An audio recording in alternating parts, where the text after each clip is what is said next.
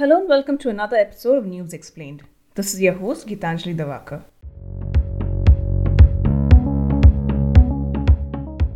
On May 2nd, 2021, the results of the assembly elections held in Puducherry, Assam, West Bengal, Tamil Nadu and Kerala were announced by the Election Commission of India. Loyal members of the winning parties in each state rejoiced and the celebrations were grand in its own manner. But it was not too long ago when the authorities had stated that no celebrations or processions should take place upon declaring the winners. Did that dampen the spirit of the election? Here are a few interesting facts. India's COVID-19 infection curve was beginning to flatten earlier this year.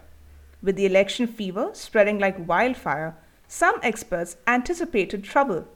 Let us not forget that the pandemic hadn't disappeared in its entirety even before the elections.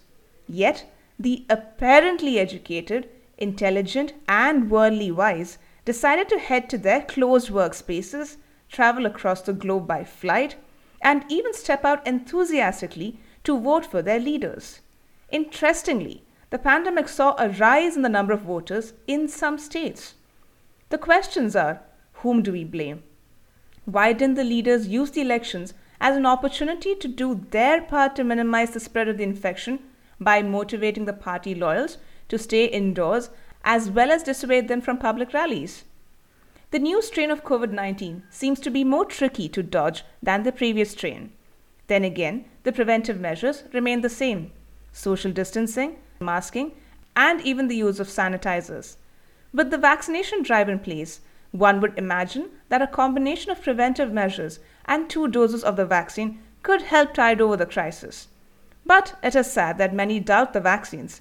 Despite studies showing a rather low percentage of fatalities caused due to the inoculation, many choose to act otherwise.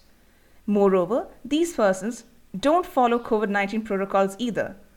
These even include adhering to any of the preventive measures that have been changed or enhanced, such as double masking or wearing a mask even inside your houses.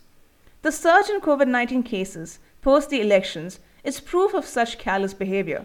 As a result, the country is now grappling with limited resources and has had to seek assistance from governments of other nations of the world.